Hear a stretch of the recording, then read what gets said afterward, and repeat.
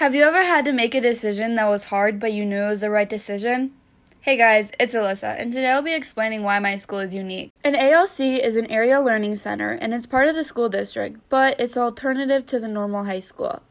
Some ALCs are in the actual high school, but the one I attend is in a separate building.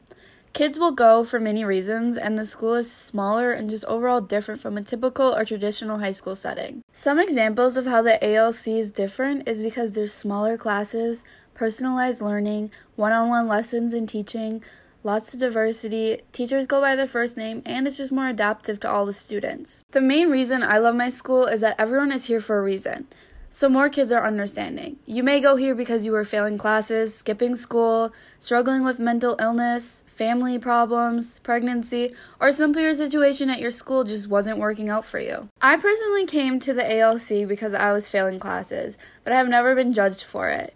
Nobody is going to put you down here for having issues or struggling. And I know many people who have been successful going to an ALC and pushed through with extreme support from everyone here. My school is unique, and the best part is that everyone is understanding because they are here for a reason. If something isn't working out for you, then you need to change the situation. No one should feel ashamed for their situation, and it's great to feel that. Thank you for listening to my episode on the Area Learning Center.